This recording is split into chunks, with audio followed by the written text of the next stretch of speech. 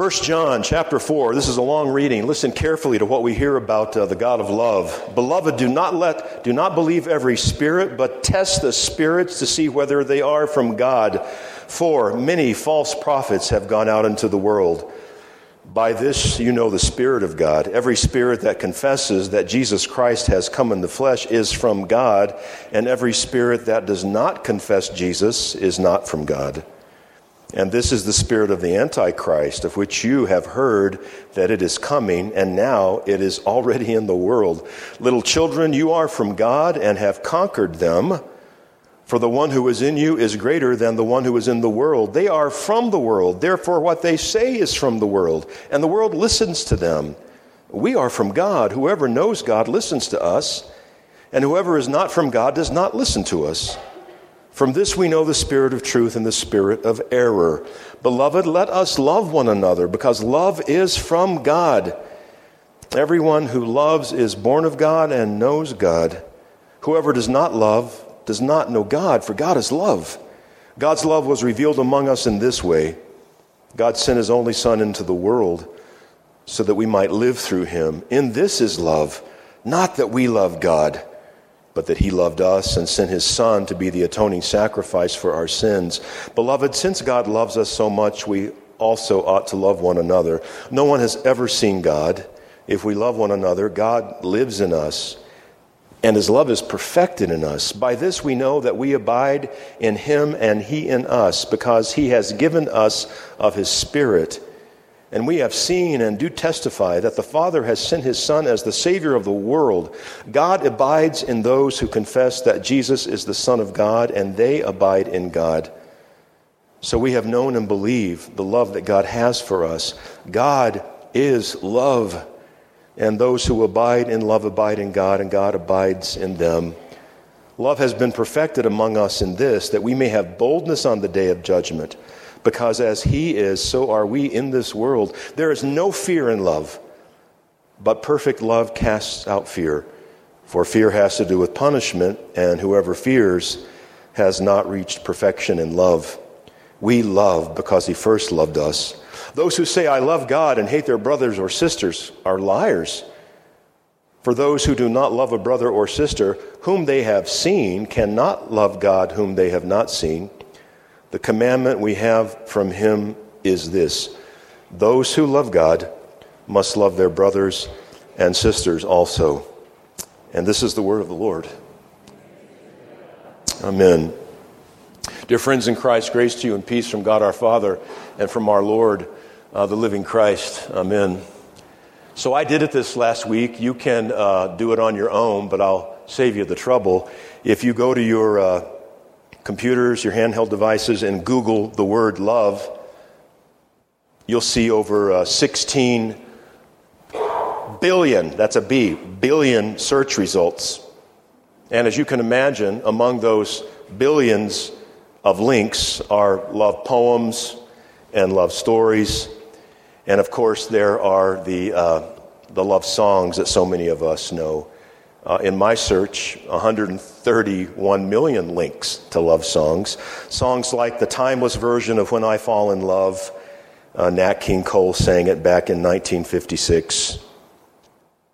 And then there's the more recent song by Maroon 5, Love Somebody.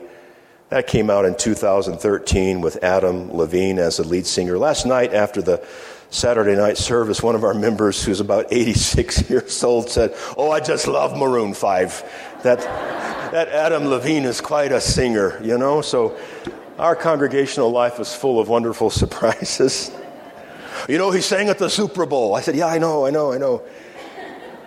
Some websites are tributes to the mystery, the wonder, the beauty of love, the power of it. And some of those links are a little on the nasty, cynical, sarcastic side. I'm not sure if it's true, but it's out there and it went viral. There's even this love letter that goes like this. Dear Jimmy, no words could ever express the sadness and regret I felt since breaking off our engagement. Please say you'll take me back. No one in the whole world could ever take your place in my heart. Please forgive me, Jimmy. I can hardly wait to be your wife. Yours forever, Susan. BTW, which is, by the way, congratulations on winning the lottery. How soon do we get your money? So the love John describes in our reading today, the love that the psalmist has of the Lord, is not that love that Susan expresses in her message to Jimmy. And it's not even the kind of love that Adam Levine or Nat King Cole sing about. In our 21 verses in today's reading from 1 John 4, love is referenced 29 times. And it's an altogether different kind of love. And if you read the entire epistle, that same love is mentioned 51 times. So this is a really important part of John's message, isn't it? To understand this love, you can't turn to the internet. You can't turn to songwriters. You can't turn to love letters. You have to turn to God. For He and He alone is the source of this amazing love. And in order to help us understand it, I'm going to go back to a Christian writer that I've referenced many times through the years, and some of you have probably got this memorized by now. That's great. And some of you may have never heard this or heard of C.S. Lewis, the great Christian thinker and writer. But he looked at our English vocabulary and the way we use the word love to describe so many things. You know, I love the Lord. I love my wife. I love the Minnesota Twins. I love green chili. I love summer days. I love sleeping in. And he said, you know, and that's all the same word. And so we went back to ancient languages, and in a series of lectures that were collected and put into a book called The Four Loves, we see how this love, which is God, is categorically different. C.S. Lewis reminded us that there are natural loves of this world, eros, the love between a man and a woman, which sadly often gets twisted and you know, eros, erotic, something pornographic. And there's nothing pornographic about this tender, beautiful eros love. And then there's philia, and you've heard of Philadelphia, the city of brotherly love. That's the love between those who belong to the same city, state, province, nation.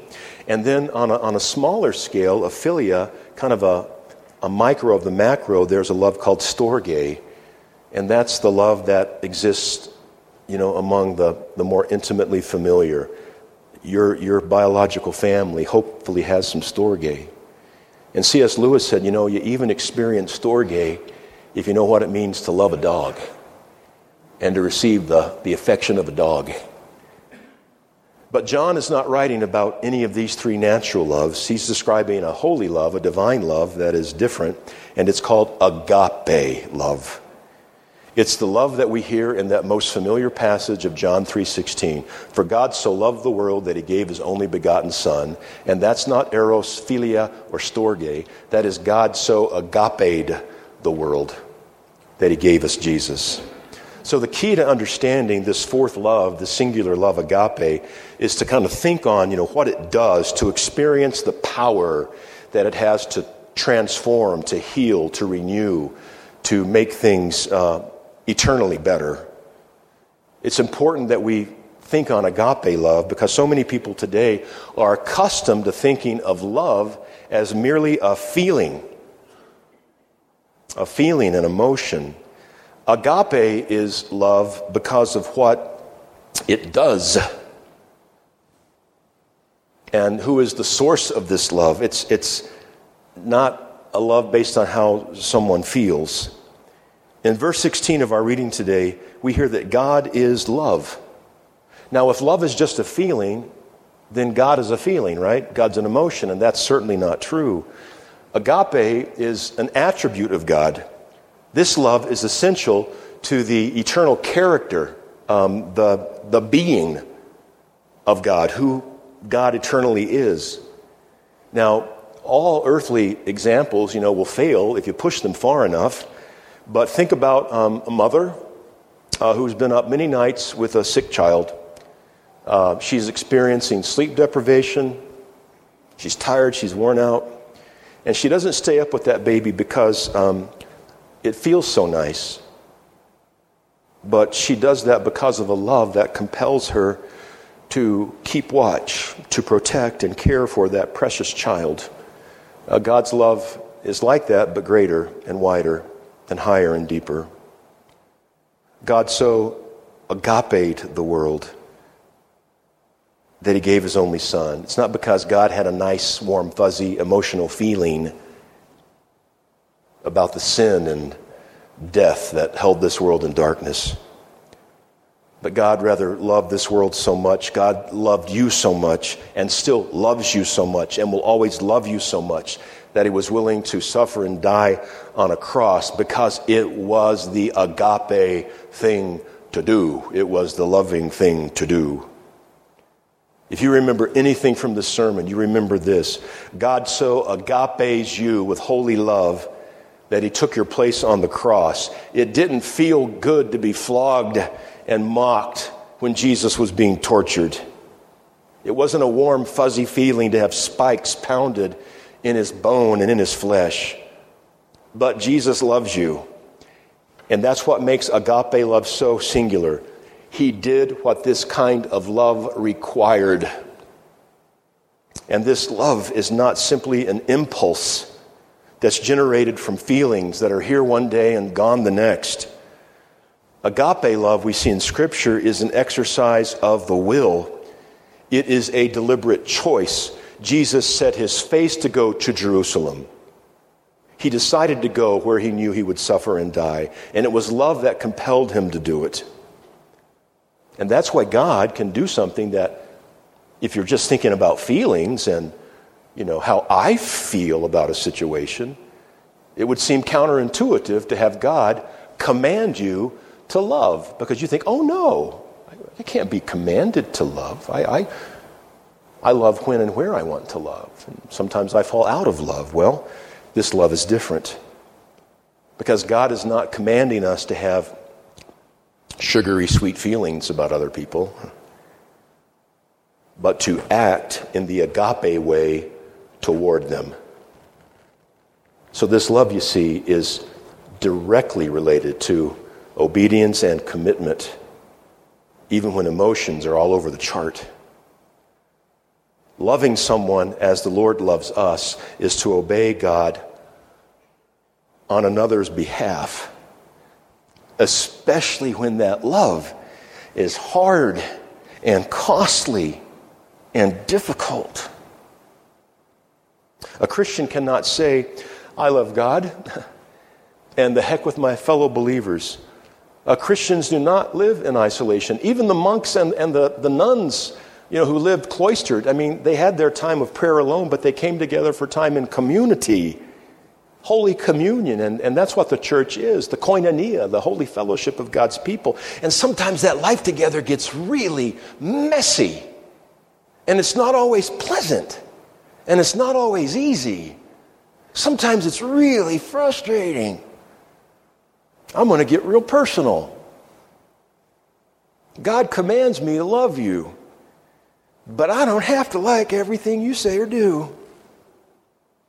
And I don't have to have a warm, fuzzy feeling in my heart every time I see your sweet face. But I'm called to love you. And I got good news. The reverse is true. You don't have to get warm feelings when you see my sweet face. You don't have to have warm, fuzzy emotions about me or Pastor Clark or Pastor Watts. But God does command you to love us, you see, in spite of all of our faults and frailties and sin. You see, this love is not a philosophy. And it's not some idealistic, proposition. Love is a many splendid thing. No, it's the cross. And it's truth. And this love was perfectly demonstrated by Jesus. And think about Jesus and what he sees in you. Do you think Jesus likes everything you say or do? I know he doesn't like everything I say or do. But amazingly enough, he loves me. And amazingly enough, he loves you. So I'm going to conclude this first of 2 sermons on agape love going back to C.S. Lewis. And this quote is also included in that book, The Four Loves. And if it's not on your short list of books to read before your funeral, you should put it on there. So I'm going to quote now. And he's talking about agape love here. To love at all is to be vulnerable. Love anything and your heart will certainly be wrong and possibly broken. If you want to make sure of keeping your heart intact, you must give it to no one. Wrap it up carefully with all your hobbies and little luxuries. Avoid all entanglements. Lock it up, safe in the casket or coffin of your own selfishness. But in that casket, safe, dark, motionless, airless, it will change. It will not be broken. Rather, it will become unbreakable, impenetrable, irredeemable. The only place outside heaven where you can be perfectly safe from all the dangers of love is hell. May the peace that far surpasses all human understanding keep your hearts and your minds in God's peace and in his perfect love. In the name of the Father, and of the Son, and of the Holy Spirit. Amen.